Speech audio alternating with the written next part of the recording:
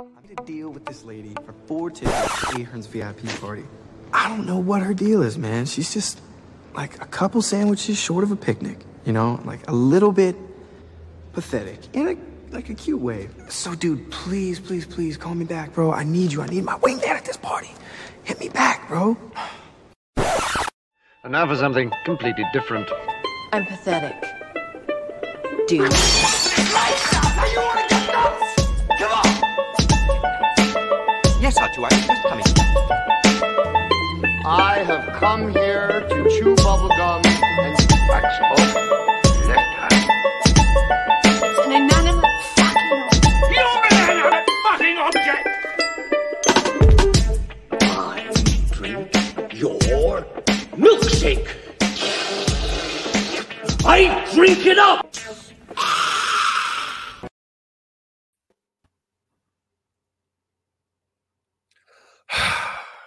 Happy New Year Eve, everybody. Welcome to another episode of The Real Boys. I'm not gonna lie to you guys, I made a mistake last week. If you're listening to our last episode, I try to be funny. My birthday's on New Year's Eve, and I am a mega fan of watching very, very bad movies and just trying to see how long I can last in those movies.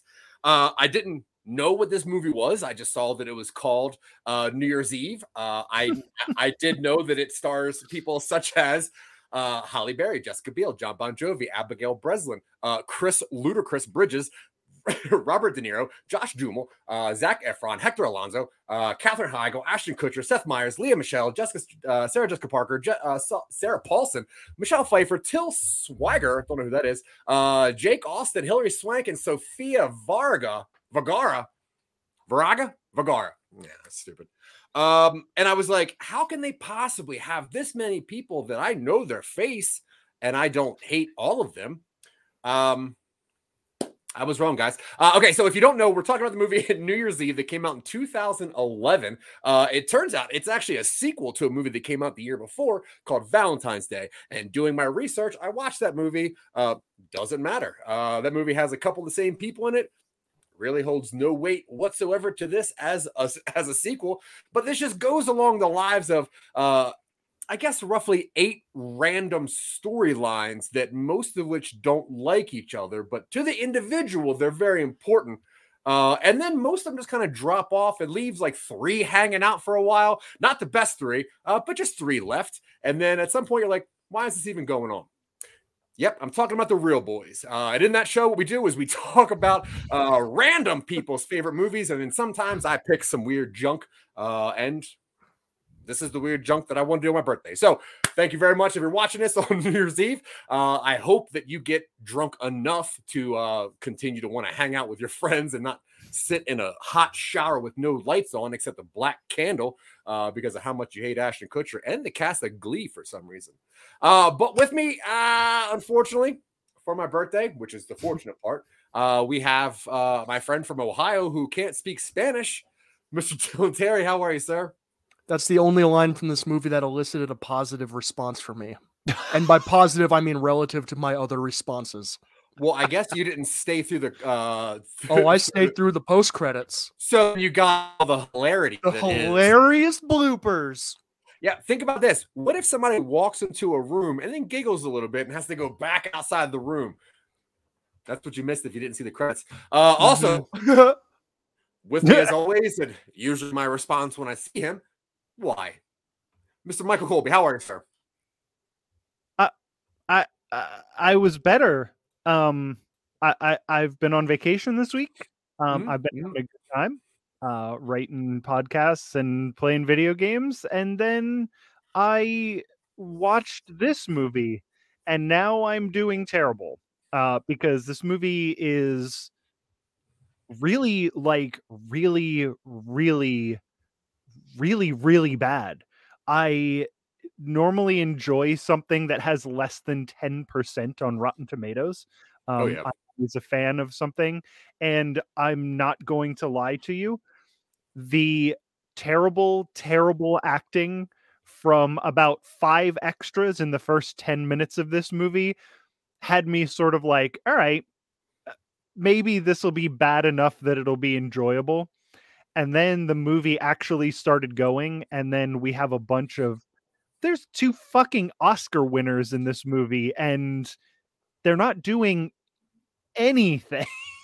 No, it's weird how this felt like somebody on YouTube compiled every Hallmark commercial and then put it together and then randomly just started playing them over and over again in different sequences. I do want to play a quick game with you guys. We are fans of improv here. Now, I would like to go around the robin and see how many plot lines we can continually name until we run out.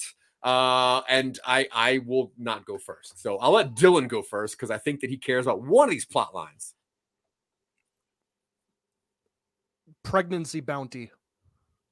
Yeah, so obviously there is a plot line where Jessica Biel and Sarah Paulson, they are doing random things to their body to hurry up and shoot out a baby so that they can possibly win $25,000.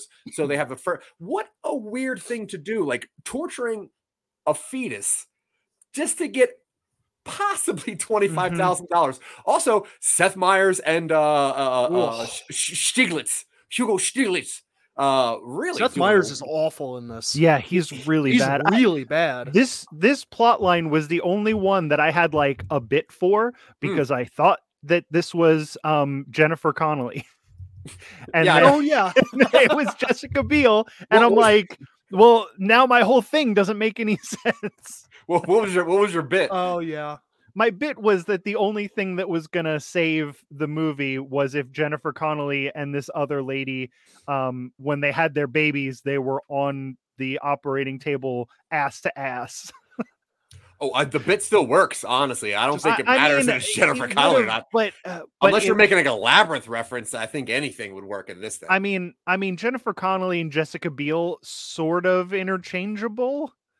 Yeah, really weird. Neither of them are bad. I'm not saying either of them's bad. It's just they're like one of those pairs that's basically the same person. Yeah, I agree. I think outside of the Blade movie, if you interchange those two movies with either of the two actors, I think it'd be about the same.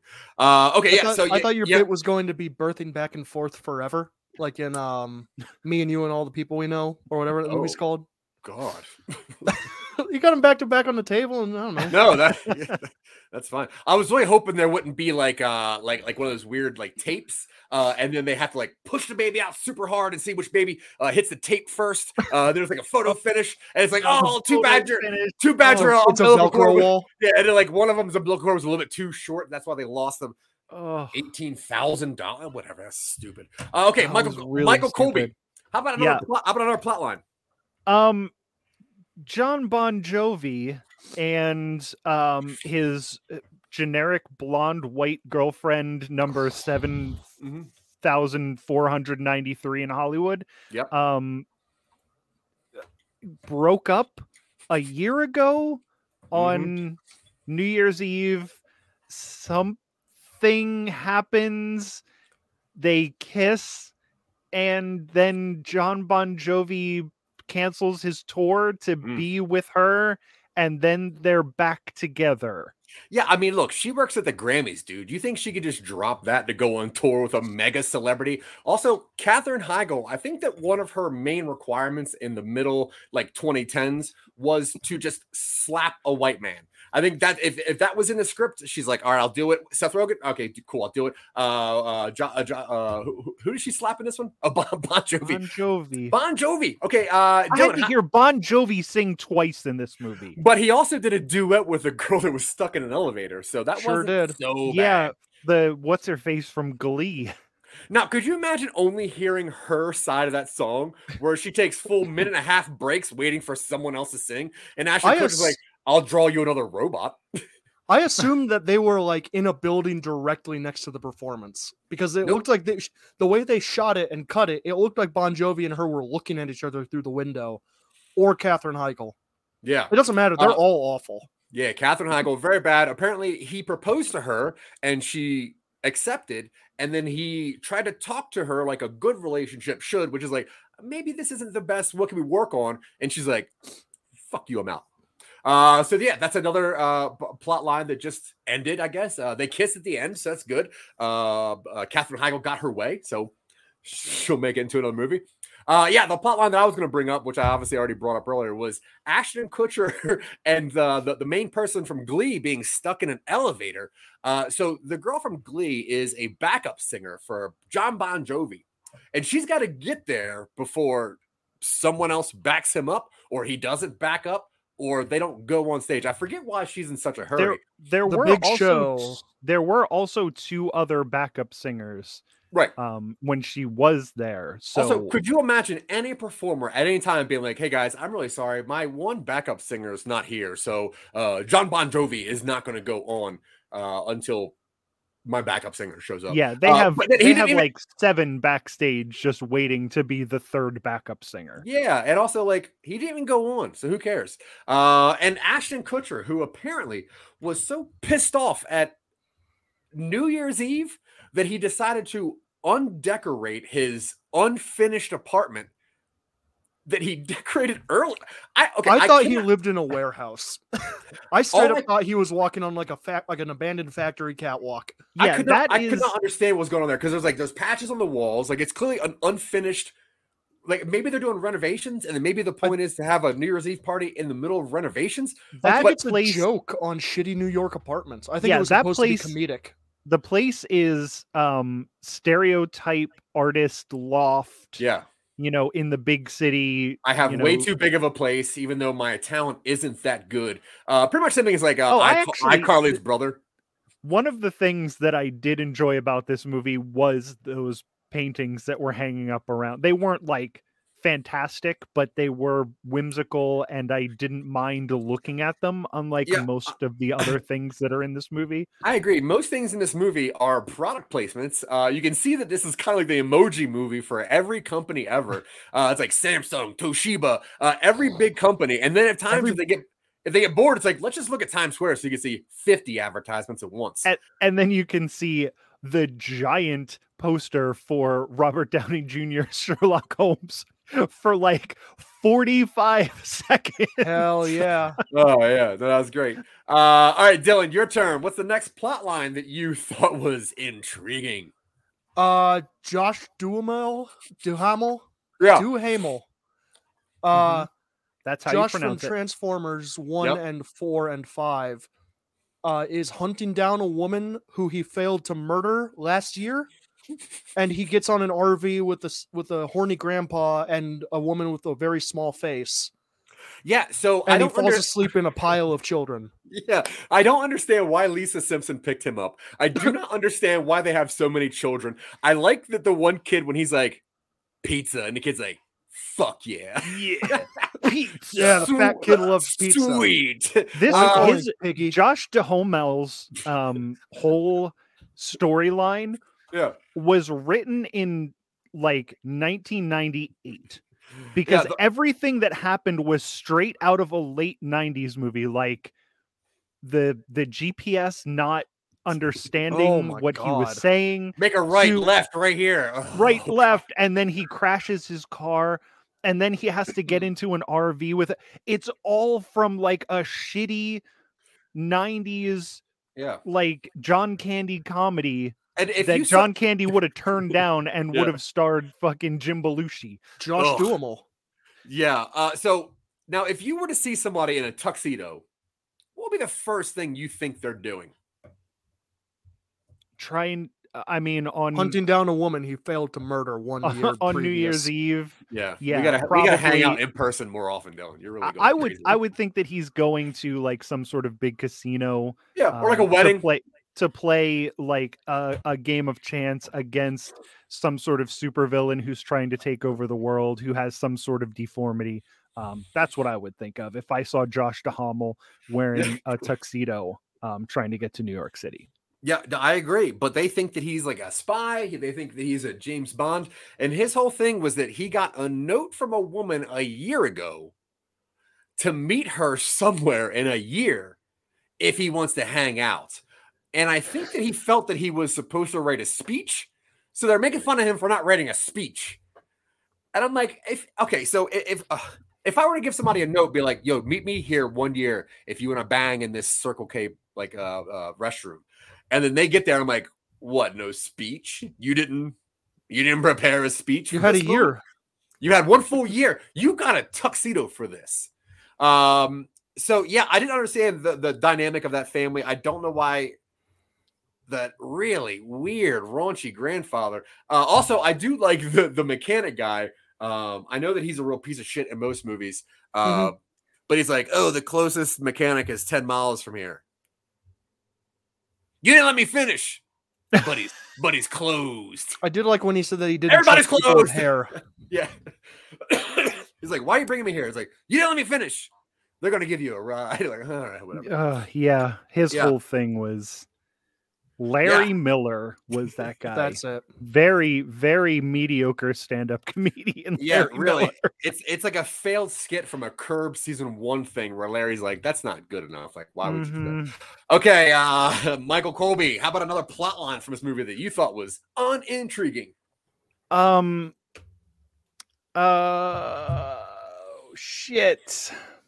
Now I can't remember his name. Halle Berry is a nurse for Robert De Niro, right? Who's dying and is also the father of our main antagonist. Maybe, I think. But is that Ashton Kutcher's dad? Wait, who's the main antagonist? The lady who's in charge of getting the ball to drop. Oh, the pink Power Ranger? She's the one that I saw the most, so I assumed that she was the main character. Yeah, the pink Power Ranger that wraps her body up. I think that I guess she's the main character. I think maybe Michelle Pfeiffer might be the main character. But yeah, so you have Halle Berry, who is a nurse and who likes to care for old white men. Obviously, she won an Oscar for doing the same thing. And has something very important. And she has something very important to do. Yeah, that you find out about at the very last second, and it's once again like very anticlimactic. It's like one of those things that thousands of people have to do. It's not a thing. It's a huge deal. Huge deal. So yeah, Robert De Niro wants to watch the ball drop live before he finally dies of random disease, right? He's he's an old man. He probably has a child. And Carrie Elways is his doctor. Yeah, Carrie Elways is his doctor, which was another shocking thing. I was shocked. Okay. Every time I saw somebody else's face, I was like, what the fuck? Either why are they degrading themselves to be in this movie, or fuck, why do I have to look at this person's face? Yeah, Carrie Elways is one of those where I was like, why Carrie Elways? You're so much better than this type of bullshit. Yeah. Fun fact, he's playing the same character that he does in Saw.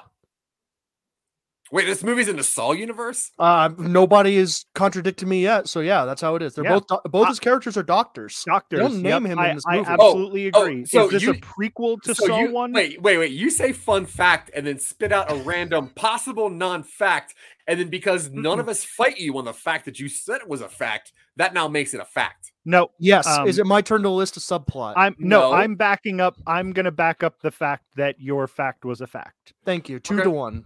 All right, fair. Well, then I guess the eyes have it. It's a fact. This is in the Saw universe. All right, so my turn. Obviously, you have the pink Power Ranger who likes to box for Clint Eastwood, who apparently, once they turn on a very large switch, sometimes some lights don't turn on. You know who's pissed off about it? Everybody. Well, mainly Ryan Seacrest, because he looks like a goddamn fool up there. Because they wouldn't do this shit to Dick Clark. Trust his word. So now we have this weird thing where Hilary Swank is on a mission to get the Kowalski, who is the only light fixer, I think, in Manhattan, who knows how to fix one of roughly 505 light bulbs that need to get fixed because there's a short in here.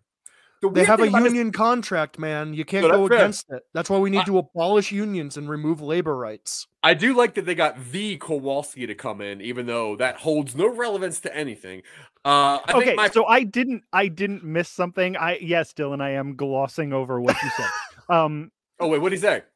Don't worry about it. I didn't miss anything in that he wasn't a character before he was like introduced to fix this light. Nope. There was probably some cut subplot about like 15 years ago on New Year's Eve. He didn't fix the ball. He was in Valentine's Day, but it was still a pointless. Wait, really? Yeah. They also did a thing where they could have done a very fun thing where he had to ride the ball all the way up because it was too late to stop it, and he would have had to come down with the ball. Yeah, he was tethered to it. There was no sort of danger. Yeah. But we have the worst cut where he's going halfway up the thing, and then the next time we see him, he's just standing on a platform. Yeah. And that reeks of reshoot. And I was like, oh yeah, one fun thing could have happened in this movie, and it just didn't. Yeah.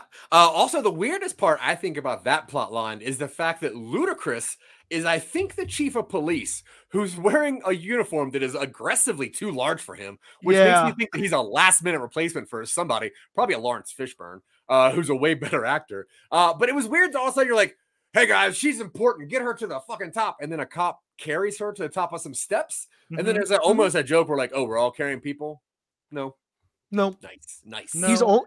You could say he's playing the same character he does in Fast and Furious, and their heist was to steal the ball from New Year's Eve. Wait, was he in One Fast, One Furious? I don't know. Some of them. I like that now recently all of our shows have to have a Fast and Furious reference. I've never seen a Fast and Furious movie. None. Well, you should watch the second one because it is probably the gayest thing I've ever seen, and I love it. No, I do like that. It. Oh boy, yep. Buy fast, buy curious. I am in. I did see that one. I did see Buy Fast, Buy Fury. That's the best one. Where it's like it's Tay Diggs, not Tay Diggs. It's a motorcycle one, right?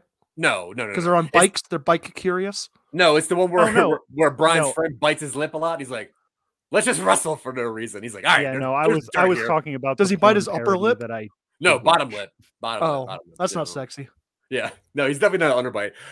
Okay, and so in that plot line, also the Hilary Swank one, once the ball comes halfway down and then turns off, and then half the things, they make her give a speech for some unknown reason, and her speech is, "Listen, guys, shit sucks sometimes."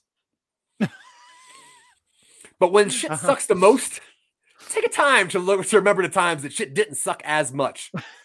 And then maybe when shit stops sucking, we can get back to what we're supposed to be doing. I do not understand that plot thread. I think that her main goal was just to make sure that ball drops. Kind of ridiculous. I don't know why the chief of police was there. I don't really know any of it, but I'm glad Kowalski was there to save the day. Dylan, your turn. Sofia Vergara and what's her face? Heidi Klum? No, the other one. Katherine Heigl. Yeah. Her assistant want to fuck Bon Jovi. Mm-hmm. Oh boy, and then, it doesn't Sofia Vergara, isn't she, statuesque? Yeah, isn't that also a thing you comment on? Yeah, it's pretty nice that sometimes she speaks in Spanish and you're like, that's kooky. I can't understand her. Wacky character. Yeah, there is a point where there's like an Indian guy taking pictures of her, and she's in like this big fat jacket, and she's jumping up and down, and he's like, bouncy, bouncy, bouncy. And I'm like, what the fuck are you even talking about? Yeah, I think that was her brother, possibly. It was so weird. And all that she's really doing is standing in front of a tour bus for John Bon Jovi, but she knows that she's about to work his event. So I don't understand why she's so excited about the bus, but I guess she's an immigrant, so that's you gotta chase that clout. Cannot understand. And also the fact that she's a sous chef for Katherine Heigl, who is trying to just cook food, I think for the Grammys or for Bon Jovi or for Manhattan. I'm not sure who she's cooking for. All of Manhattan. Yeah, all of Manhattan. It's now, a Zach, kitchen. Yes, sir. You and I you've worked in kitchens. Like you've worked in this style of kitchen. Oh boy, have I. Gloves, hairnetter hat, any sort of chef coat, exposed cleavage, all good. That's all fine. That's if you own your own business, you can literally do whatever you want. I suppose, including throwing tomatoes and eggs at your staff and hoping they miss your staff and hitting a face of John Bon Jovi. All cool if you're a chef. So yeah, just checking. Random sous chef and the fanboy of Sofia Vargas. Vargas, whatever. Vergara. Vergara. Yeah, that was a weird one. And I guess that just sums up fully when Sophia cooks and Heigl kisses, right? That's how that plot line wraps up. Okay. Michael Colby, you're next. I may be out of them. You can pass. There's if you plenty like. more. I'm sure there are, but I finished this movie like 4 hours ago. Yeah. And am struggling to remember any of it. Yeah. It was, I think Zach put it perfectly in, it feels like 2 hours worth of commercials that somebody put together and made a movie-ish type thing out of it. To me, it was the same thing as if I had roughly 15 ideas to pitch to Dylan. And Dylan said, put him on a shotgun and shoot that wall and see which one hits the bullseye. But instead of taking the bullseye, he takes the whole wall. He's like, let's just do it. Let's do all of it. Okay. So I remember, I don't know if it was a plot, but I remember the Pink Power Ranger did get chewed out by serial killer Matthew Broderick. He pulls up in a limousine and says, if you don't get this ball to drop for my television station, I'm pretty sure he's the head of a television station, I'm going to do what I'm best at, and I'm going to run you over with this limousine myself. Yeah. Is what serial killer Matthew Broderick said. Matthew Broderick killed a person with his car. Yeah. And he's like, don't think I won't. I'm Matthew Broderick. I've done it before and I'll do it again. Matthew Broderick looking very doughy in this movie. Oh, yeah, real doughy, real puffy, which is why you know that he can get away with murder. Yeah. Once you get to a certain level of puffiness, kill people. Totally fine. Well, that was another weird. I guess that was a subplot. They're all subplots. Well, not really. I'd say there are probably 2 or 3 Dom plots in here.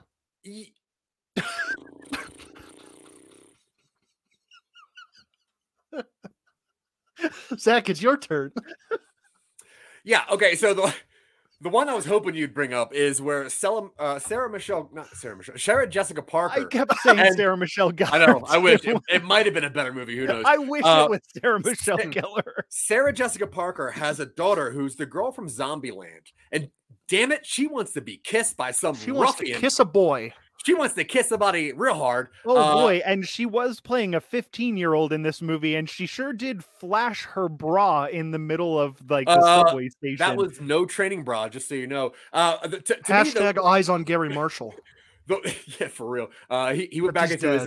He went back to his. What's that one he did? That Exit to Eden. The one with Rosie O'Donnell, where she's a dominatrix. Anyway, Gary Marshall should have just stayed on television. I went through his movies; they're all bad. They're all like bad after bad after worse after this one. Yeah, I didn't see his last one, but he's got like 2 good ones. But for me, he should have just like passed them all to his wife and be like, "Should I do this, Penny?" And she'd be like, "Fuck you, no," because that's what should have been said to this. Talk to me without my lawyer. I thought it was his sister. No, I think that's his wife. I think they're married. No, his wife is someone else. I think Penny's his sister, and I thought his wife was the one who like closes the thing during the bloopers during the end credits. Oh, I have no idea. But the funny thing about this plot line with Sarah Jessica Parker is when Zombieland girl, when her friends are like, "Ooh, you're gonna kiss a boy tonight. Do you even know how to?" Because there's a video on the internet that shows you how to kiss. And then a girl's like, "Actually, there's 2. One how to kiss normal and one how to kiss crazy." I forget what the second was. Nasty. I forget what it was. But the idea to think that one of her friends was Googling how to kiss on YouTube and was like, "Oh, okay, that's how you do it. That's how you get the rougher kisses," which is stupid. And I think that plot line wraps up with Sarah Jessica Parker seeing that scumbag kiss another girl just because he wants to kiss somebody, which is odd because her daughter just wanted to kiss somebody. It didn't really matter. A different girl kisses him without his consent. Either way, she That's saw what that kiss. he tells her at the end, but That's what you he saw tells them her. kissing. It That's looked true. pretty consensual. All right, Dylan Terry, you're next. Sarah Jessica Parker has bad taste in shoes. She keeps wearing clogs, but I didn't think they were clogs. Aren't they like those little boots that people wear nowadays? Fun fact, that's the same character she plays in almost all of her movies outside of Sex and the City, where she does have good shoe taste. But yeah, I'll accept that as a plot line. Michael I'm Colby, trying to think of a movie I've seen her in that's not Sex and the City 2. Mars Attacks 1. Go ahead, Oh, Michael yeah. Colby. Barbara Marshall was Gary's wife. And Yeah, she is the lady who clicks the clacker at the end. Oh, sick. Yeah, very interesting fun fact. Okay. Neat. We're running. I feel like there was something else going on in the hospital boy. besides De Niro dying and these two women having babies ass to ass. But there I was- am hard pressed to think of what it was. No, Oh. I agree. I thought there was There's something else. There's another one with Sarah Jessica Parker. What's that? It's turns out she's the woman that Josh Duhamel failed to kill 1 year Yep. previously. And that was her plans, that she won't tell anybody what she's doing, Mm-hmm. even though she really has no plans, because she's going to ditch Josh Duhamel to hang out with her daughter, who ditched her to hang out with a ruffian. So Oh. that's pretty cool. Circles within circles. I tell you, this movie is well written. Puts George Mi- Lucas to shame. Michael Colby, you have another plot thread in this movie. We're missing the big one. We're missing the big one.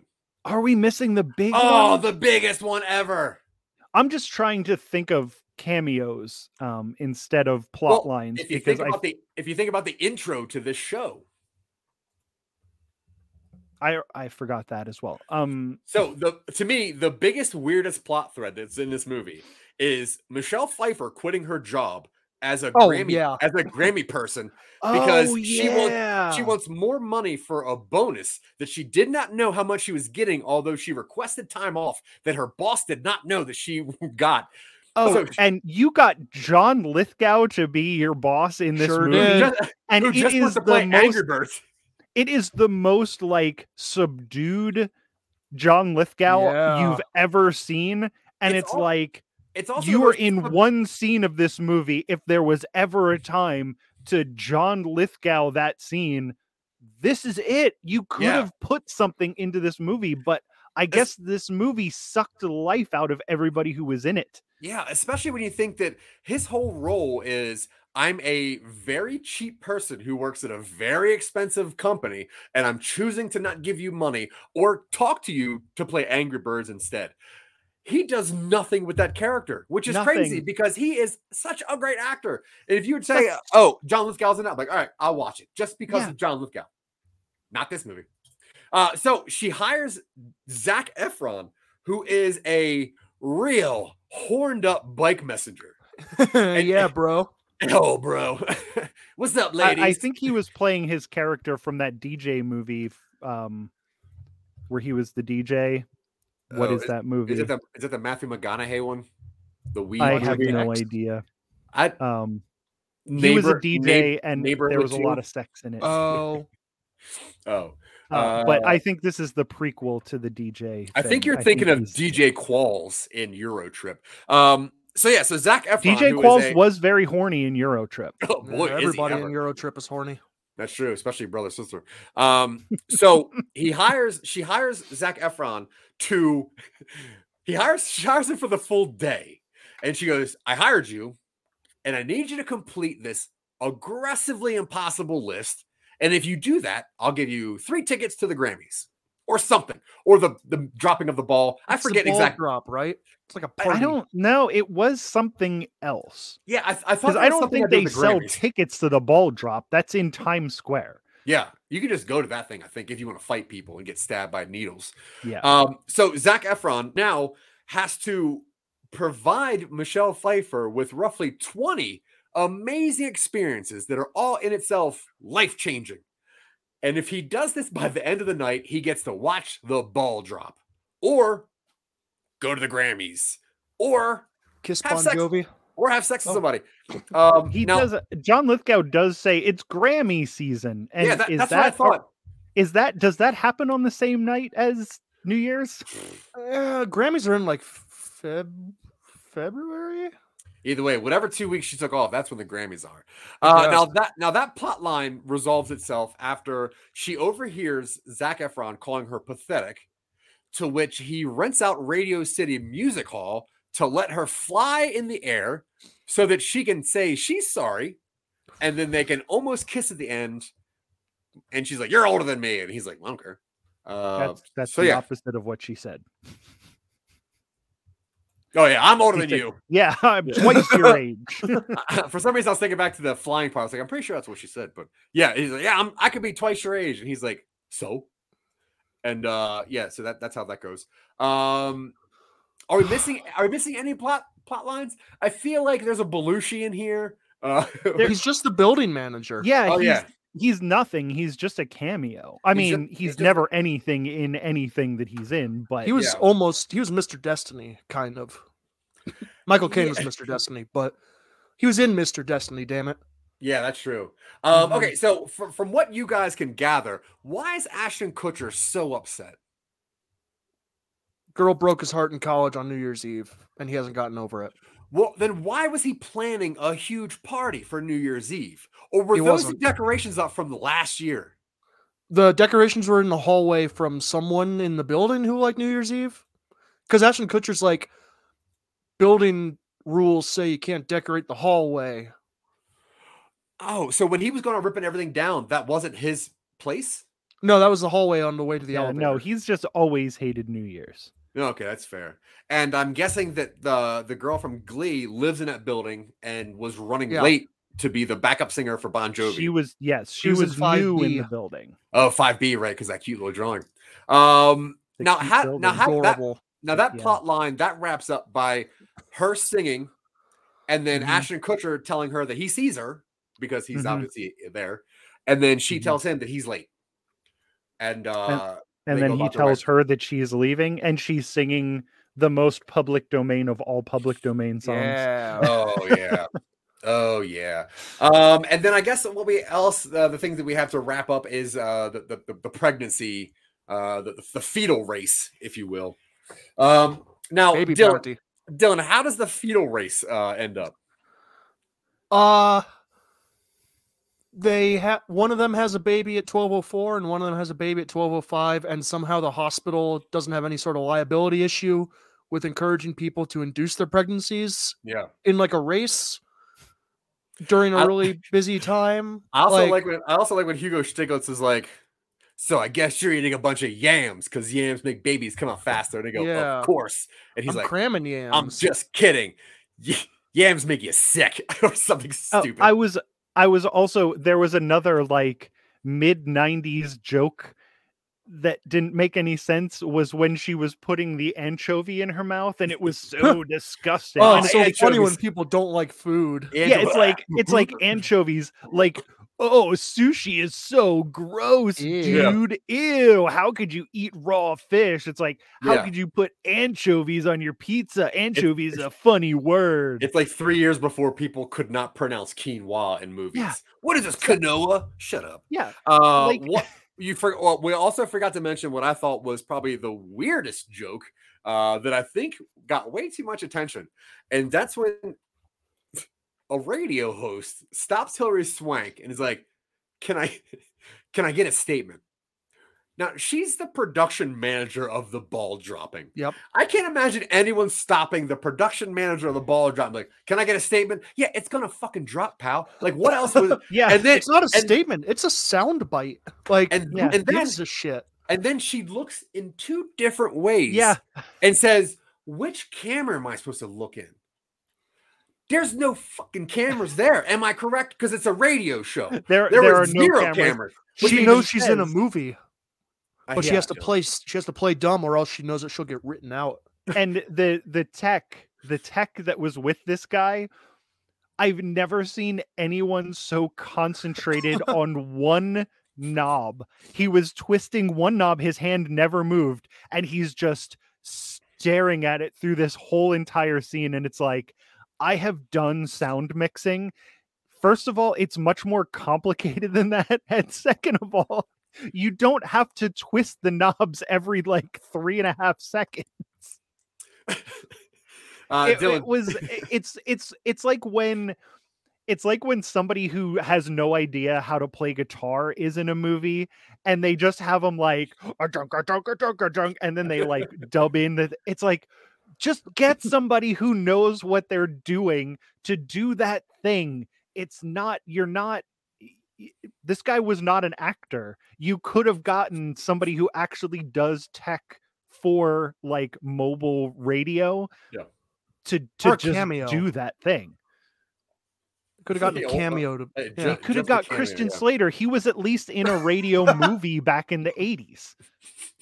Like he knows how to twist knobs. Dylan, do you have any bad reviews on this movie? Because they are easy to find. Ooh, and if you're searching, I'll throw one at you real fast. I'm going to see if I can find some good ones. Yeah, there's some really good ones on this. I found one that's by our friend Mr. Ebert. And let's see, where did I find that?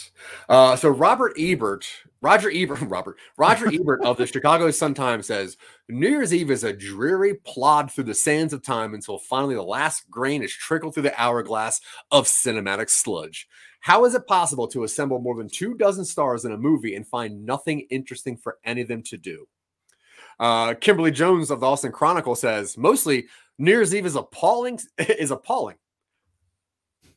It's stuffed, and it's a poorly constructed sentimental sham, which I thought that was great. The idea of a sentimental sham is really funny. I found the worst film of all time, and it's called New Year's Eve. That's what somebody said from BBC.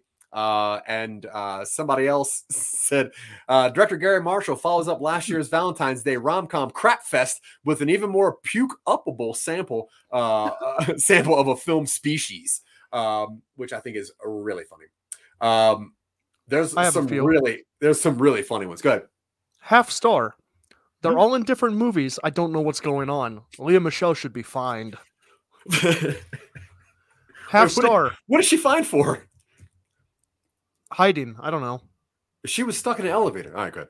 Her acting wasn't bad. I will say I do like her voice though. Like I don't mind when she's singing. I think she overdoes it, but that's just me. Well, yeah, she is like a Broadway actor, so she's nonstop hamming. Go ahead. Half star. Dog shit. Yeah. Half star. What in the absolute fuck? Yeah. I'm just going through Letterboxd. These are all great. They're amazing. Yeah. Half star. Do you think De Niro remembers being in this? Nope. No, absolutely not. No. He did all of his scenes in like an afternoon. Oh yeah, and they're actually in his bed. They had to come to his house and put a set around absolutely. Underappreciated and overlooked holiday extravaganza. This difficult to edit movie with so many storylines successfully manages to combine various multitudes of characters with relevant, understandable storylines into a delightful and meaning holiday-going experience. 9 out of 10. Yeah, my mom does like this movie. That's fair. Half star. You'll never be Love Actually. Just stop it. Yeah, that's absolutely what it was trying to be.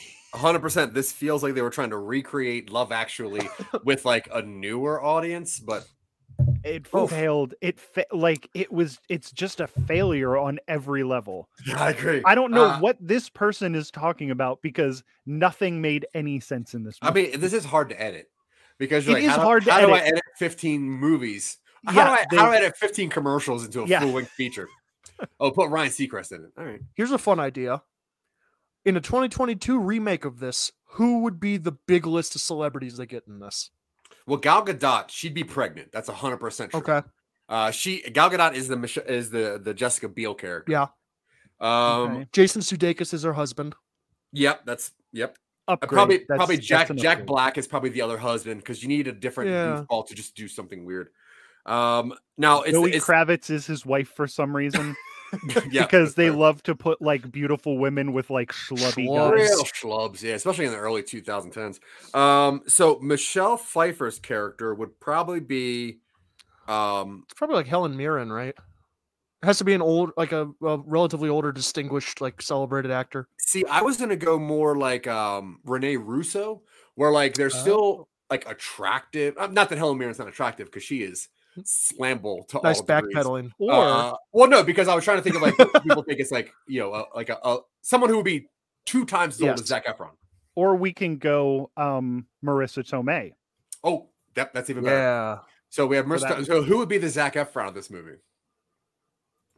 Zac Efron probably. What's his face? The kid who plays Spider-Man. Tobey Maguire. Andrew Garfield. Oh, yeah, Andrew Garfield. Andrew Garfield would be in it, but he would be the Jim Belushi role. Yeah. Now Andrew Johnson, Andrew Jackson, Andrew Jackson. The president. Yeah, Andrew. Not Jackson. anymore. Andrew Jacksman. What the fuck is that kid's name? Hugh. Tommy Holland. Tommy Holland. Tommy Holland. Oh, Tommy Holly. Oh, Tommy Hollandaise. Tommy Holiday. Yeah, Tommy Hollandaise sauce. Yeah, he would. Yeah, that makes sense. He's like the upcoming young actor. Now, as far as the Ashton Kutcher role, what you need for that is a mid-30s kind of a little bit sleazy but likable, a handsome schlub. Johnny Knoxville. Nope. No. Man, are we really that low on like mid-30s hunks? I was gonna actually say Zac Efron for this one, just to get that call back because he's hunky.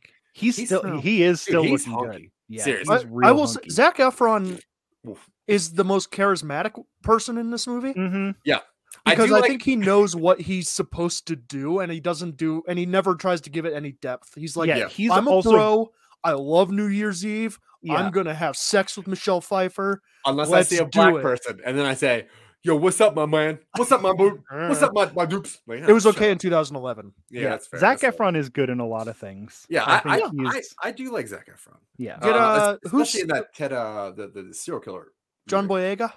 Not the serial killer, but he would be good in a remake of this. I agree. Doing his actual accent so people can be like, why did they give John Boyega a British accent? Huh, what a strange character choice. I think they'd probably get a man to take over the Hilary Swank role just for the comedic thing of talking about dropping balls, messing that up. And I would assume that could be an easy Martin Starr. Who's Martin Starr? He's the high school. He's in Silicon Valley. He's in Silicon Angels. I was going to say Silicon Alley, and I'm like, that's not right. He's also in Spider-Man's. And he's a high school teacher. So I think this movie could be easily recast and still be aggressively disappointing. And it could be easily recast. You could put a bunch of people in 2022 in here, and it would still be horrible. Yeah, I agree. You could have like even in this movie, say like at some point there's like a Tom Cruise cameo or a cameo of like a mega star. It would still be like, what are you doing? What is this movie? And I don't understand it. And I really apologize to you guys as my friends. For asking you we are going to need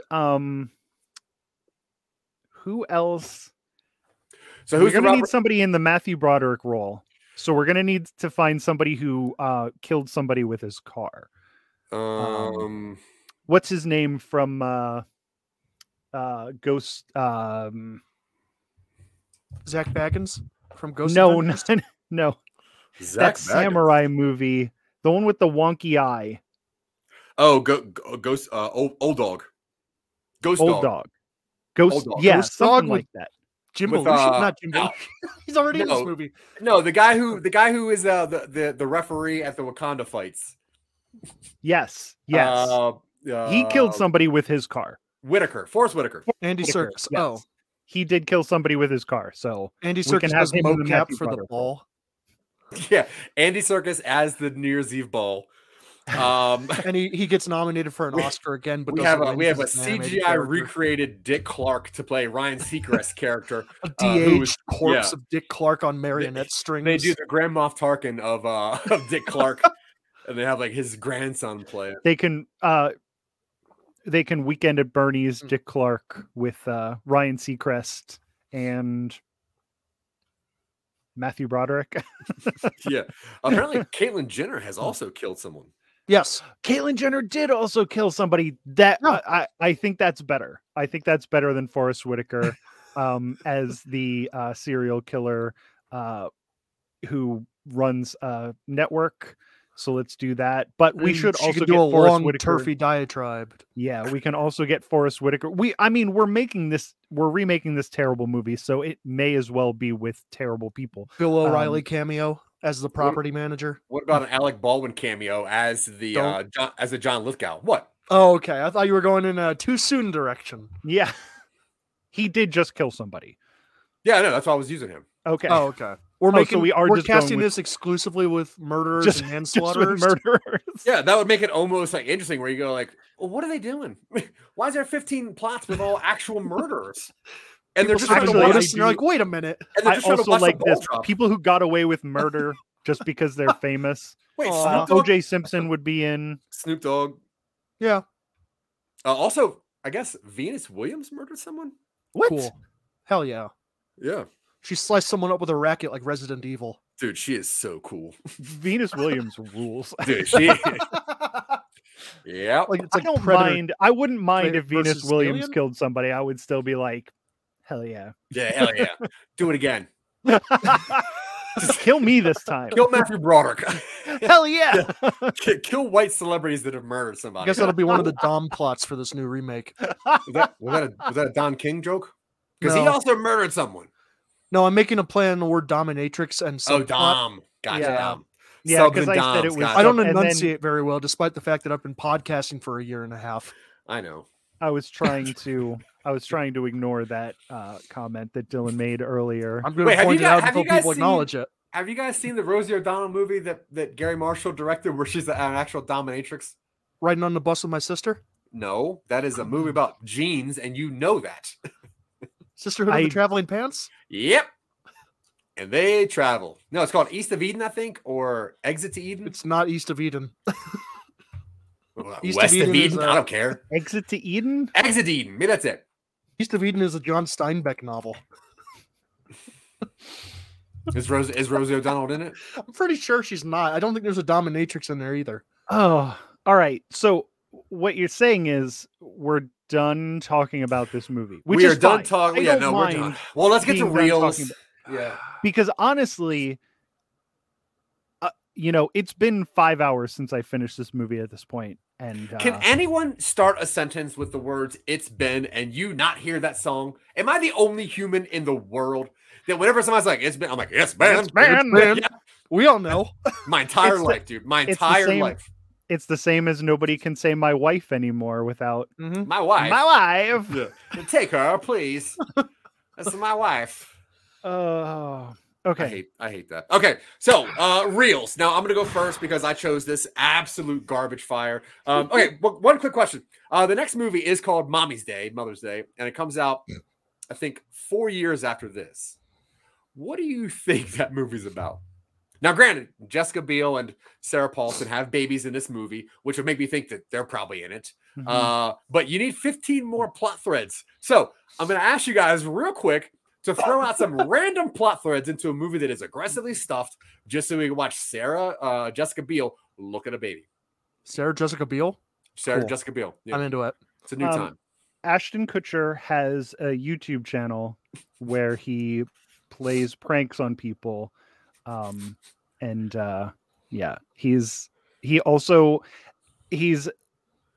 He's been demonetized because he went into the suicide forest and filmed an actual dead person. Then he tries to fight celebrities. Yeah, or so something? he's trying to build his reputation back up. So Ashton Kutcher turns into a Jake Paul He's- antagonist. He Okay. starts off as an Ashton Kutcher type, but on Yeah. YouTube turns into a Jake Paul type, and Okay. then but nobody's still forgiving him. Everybody still hates him. All right, Dylan, give me a random plot thread with some of these actors in it. Ben Stiller overcooked the pasta and doesn't want anyone to find out. What hijinks ensue? Boy, does he get angry and probably use a weird accent. But it's not like he overcooks That's it like to the gabagool. point. It's not where he overcooks it to the point where it's kind of mushy. He overcooks it to the point where it dissolves before it's on people's plates. And he's like, I ruined the baby shower. We can't throw spaghetti at the mom if it's falling apart in our hands. What are we gonna do? All The right. grocery store's closed on Mother's Day here. Mommy's Day. And then he goes into the bathroom to cry, and then he goes to the bathroom, and then when he zips up, he gets the spaghetti in his zipper. Yeah, the whole spaghetti and meatballs get stuck in the zipper. All right, I'm going to throw two at you real fast. One is Robert De Niro has passed in between this movie and the next movie. I would hope so. Did he not pass at the end of this movie? I don't think so. Maybe out of excitement. Okay. He loves watching balls drop. But they have to go find Halle Berry to find out his last will and testament. Turns out it's like a secret document on how to steal the Declaration of Independence. The second one I was going to say is one of... Now, this one's going to be dark just for you guys. Right? Just so I love it. Do it. This is a Michael Colby one. We're recording this ahead of time, so we can edit this out if it's too dark. So absolutely not. Sarah Paulson, her child died. Now, for Mother's Day, she needs to have a heist mission to get her baby back that she thinks Jessica Biel stole and swapped in the hospital. Cool. So, or sharing babies, or Sarah Paulson's baby died. And it's put her into a depression that she can't get out of. So the people who own a advertising company with her hire these actors to play Death, Time, and Love to try to trick her into selling off her portion of the thing, and then she gets back together with Jason Sudeikis. Yeah. At the end, I'm definitely into that. You got one, Dylan? Will Smith. Oh, someone's in the bathroom. He just shits his pants. It wasn't me. I don't know why. Oh man, I couldn't hold it together. Will Smith defecates on himself, and he can't. Ben Stiller's stuck in there in the trilogy wrap up to Mommy's Day. Oh gosh, I was gonna. Okay, how about this one? So Katherine Heigl, John Bon Jovi are now married. They need to have a baby, but Katherine Heigl doesn't want to lose her figure because why should women? So what they do is they adopt a whole bunch of kids, and then the world turns against Bon Jovi for being too woke of an artist. Cool. Yeah. Okay. No. Okay. Well, we need 6 more plot lines. I just don't want Bon Jovi to be in this. This is a sequel to this movie. Bon Jovi is a character played by Sammy Hagar. Ooh, that's not bad. And guess what? He hates Bon Jovi's character because he's doing only covers of Hagar as Bon Jovi's band, who only rips off the Boss music. Because I think that's all Jersey stuff. Yeah. All right, where is this set? Okay, so I had one more. Oh, go ahead. A struggling writer is writing a script about a holiday rom-com called Mother's Day, and they start to realize that the script they wrote has some very eerie similarities to what's going on at the party. He looks at Will Smith and he's like, I remember writing that Will Smith shit his pants. That guy just shit himself. Yeah, wait a minute. And he flips through the script, and on the cover of the script it says Mother's Day, directed by Gary Marshall, in parentheses DIC, which means deceased. It's misspelled. Which is intentional. Wow. What and then it gets this really trippy meta plot where they start realizing that they're a character in a subplot, and then they break out of the movie and murder the director. Yeah, I like that. What if John Lithgow, knowing that the Grammys are going right down the shitter, he turns the Grammys into... I literally just lost that thought. Oh my god, dude, that was... John Lithgow poops his pants at the Grammys. What if Seth Green is in Mother's Day and he gets locked in a bathroom with one of the hot girls, and then they find out that they actually have a lot in common, and then they start making out, and then they get that's the only part of that movie that I remember. Then it turns out Seth Green is her son. Yeah. Whoa! Mother's Day indeed. It's Katherine Heigl and Sofia Vergara. She actually kidnaps Bon Jovi because she's in love with him so much. Has a pseudo Gerald's Game action set piece going on where she's handcuffed on top of a dead John Bon Jovi, still having sex with him while going through rigor mortis. Katherine Heigl has to turn into Mrs. Smith and James Bond herself into there to get Oh God, I don't want to. John Bon Jovi's I don't want to finish this. I don't want to finish this. I was gonna say, is Katherine Heigl also? I was gonna say semen, so she could have a baby. Oh, I thought Because it's Mother's Day. I thought she was gonna be a. I thought she was gonna be a. She has to jerk off a dead guy. I thought she was gonna be a necromancer from under and bring him Sofia back to Vergara. life. It turns out there's no more in there, so she has to scoop it out of Sophia. Oh, God. like a turkey baster. Yeah, and then Scoop it out. yeah, just scoop it like with their hands, just scoop it. And then it turns out that baby, it's a Siamese baby, but they give one for adoption, but they don't separate them, so they have to build a separate wall with a hole in it where the babies stay on opposite sides of the wall with different families in there. What if when Katherine Heigl scoops John Bon Jovi's semen out of Sofia Vergara, it turns out that they both are into it and they end up, getting together, and then they keep the baby, the conjoined baby. We call that a meat cute. Siamese anymore. The conjoined baby. They're meat cute when they're scooping the stuff out. Oh, I thought you said meat. I thought you said meat keep, and that's nasty. That is the meatest. That is the least cute meat I've ever heard. That's the meatest cute I've ever heard of. Seriously, but these mommies, mommies, how did you meet each other? I know you told us did. Before. I know you told us every year, but can you tell us again? Mommy Vergara was having sex with the corpse of John Bon Jovi, and I swung in on a zip line, and then when I scooped it out, we were like, all right. Yeah, but it's Sofia Vergara that has to tell the story, and because of her broken English, it just kind of turns into the reverse of the stuffing of a turkey. So funny that she has an accent. Hysterical. Right? It's funny. Yeah, again, another very mid 90s joke. Like, I don't know when this movie was written, but it feels like a 1995 to 1997 movie. Well, I would assume it was written in 2010, since the first one came out in 2010 and this one came out in 2011. Yeah, but I don't think it was. I think they were written in the 90s and everybody was like, but no. Keep in mind, and then Love Actually happened, and then they're like, well, maybe. Yeah, let's not have Cusack in it, but let's do the same thing. All right, we have talked about this movie way too long. So let's get to reels and then how you can hear us later on. And I'm pretty sure Dylan has a special, some kind of, you said at the beginning, give me time at the end for a special announcement. I just want to wrap that back up and get back to that. So Dylan's going to have a special announcement, and we're going to save that to the end, though. No, this is the end. I after reels and plugs and everything. Oh, okay. Michael Colby, reels and plugs. There were 3 movies that we watched for this show that I liked less than I liked this one. I don't know exactly. I know I gave 2 of them 0s, and I think I gave one of them a 2. So I'm going to give this one a 3, the same as what I gave Quiet Place, which I liked about equal to this. And ridiculous. It wasn't because of the movie. It was because of the horrible, horrible acting of a lot of these extras.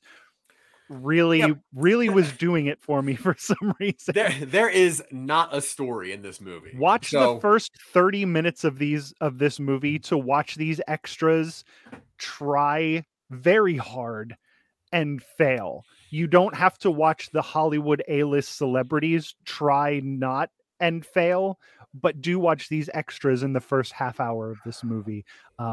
So I'm going to give it a 3 for the 3 extras that I liked in the beginning 30 minutes of this movie. Yeah, I think that you guys are... I think you're being very generous. I am easily going to give this movie 1 out of 10. Because there are so many things this movie is asking you to remember. Because every 45 minutes, they put a character back in it. And you're like, oh, yeah, I forgot that Josh Duhamel's doing something. Oh, yeah, I forgot that Halle Berry's in. This movie is so patronizing and so pointless that it feels like the Emoji Movie with humans in it. It is so ridiculous how this movie is plotless, threadless, and they think just because people show up at the same place at the end, that's a conclusion.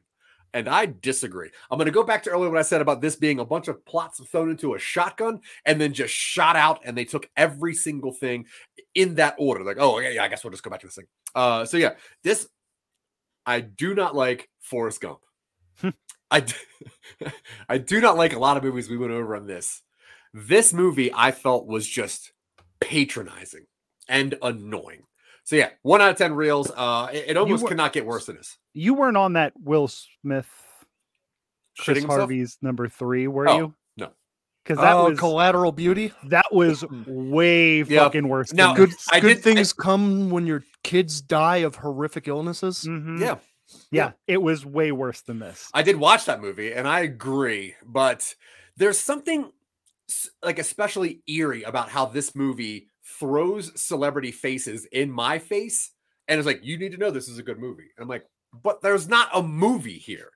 It's like 3 different Friends episodes crammed together, and like, I don't care what any of these white people are doing. Like, I don't care what any of this shit is. So yeah, 1 out of 10. And yeah, that's all I got. Now, Dylan Terry, reels and special announcement. 1 star, because giving it, I don't know. Can I give it 0? I've given 2 things 0. So yeah, you can give it a 0. Not rated. I'm not going to rate this because this movie is just, it is cellulose in your shredded cheese. It is a non-presence. If you want a comfort movie, and I understand, if you want a movie set in a holiday, it's a rom-com with a bunch of characters, watch Love Actually. I don't know. Shit, this movie's garbage. This movie is really, really bad. I don't have visceral negative opinions or reactions very often, but I was watching this, and it got to a point where it felt to me like, man, this is feeling really third acty. This is feeling like it's really close to the end. And I look, and there's another fucking hour left. Mm-hmm. And I'm just sitting there, and I'm like, yeah, man, I wonder if that evacuation notice is going to come through. No, so this movie's bad. Yep. So it not only does it get a 0 rating, it gets a full do not recommend from me. Like, not worth your time. Classic DNR. It's not worth your time. Give this movie this movie DNR. is definitely DNR. Yep. Do not resuscitate this movie. Do not review. I agree. All right, now how about for this special announcement that you've been waiting well over 60 episodes to say? Yes, I'm going to give that at the very, very end of the episode. We should do our plugs first. Have we done our plugs yet? I don't know. Oh. No, we haven't done our plugs. You know we haven't done plugs. Why even ask? I haven't been paying attention. Yeah. You can okay, me... so my oh, good. That's very much like me watching this movie. Yeah. Yes. For my plugs, I was going to go Steve Carell. Sure. You want to plug Steve Carell too? No, just his plugs. Oh. His hair plugs from season 1 of The Office. Oh, yeah.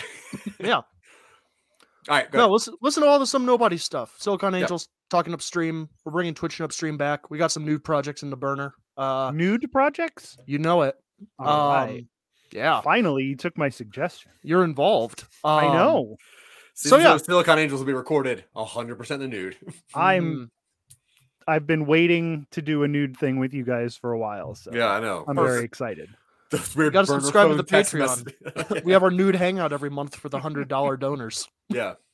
Yeah, listen to Some Nobody stuff. It's good. We do good stuff. Zach's great at editing and putting all the shit I put on paper into things that sound nice to listen to. And find me at Vorpal Words on everything. That's all I got. Yeah. Michael Colby. You can find me on Generation Clash, a movie podcast. We're not a movie podcast. This is a movie podcast. That's a music podcast. Where me and my kid talk about different bands that we like and we're trying to get each other to like. Sometimes it doesn't work out very well. You can find me on I Love This Terrible Game, which is a video game show where we talk about video games. And then you can find me on Jack Billings Presents Haunted Apartment Complex on the Podmoth Network. We also have a Patreon where you can listen to right now. You can listen to our unedited episodes. If you subscribe to the Patreon, we have some Patreon only content coming. And I'm also working on a comic book for Patreon subscribers. So there's going to be a lot of really weird stuff. Patreon.com/Jack Billings. Love it. Other than the things that Dylan has mentioned earlier, you can find me on one of the most amazing shows to come out of our northern friends. You can find most of Phil Better's stuff on all of the things that he does. But the thing is, he's got one new show, and it's called Canadian Bacon Soda. And it is where he just finds a bunch of weird sodas and just hangs out in the kitchen with them and just makes you feel part of the family. So you can check out Phil Better at Canadian Bacon, and you can check out me everywhere that Dylan says. And now for Dylan's super special end of the show. Yes. Now, I had originally told Zach that I had an announcement. I remember that on our last episode. Yeah, I mentioned the last episode too. Yes, and I said that I wasn't going to officially say it until our final one. Well, it's been 1 week since you looked at me. You cocked your head to the side, said, I'm angry. Deal with this lady for 4 tickets to Ahern's VIP party. I don't know what her deal is, man. She's just like a couple sandwiches short of a picnic, you know, like a little bit pathetic in a cute way. So, dude, please, please, please call me back, bro. I need you. I need my wingman at this party. Hit me back, bro. And now for something completely different. I'm pathetic. Dude. Lights out! Are you want to get nuts? Come on! Yes, I'll do. I was just coming. I have come here to chew bubblegum and wax open. Left hand. It's an inanimate fucking You're an inanimate fucking object! I drink your milkshake. I drink it up!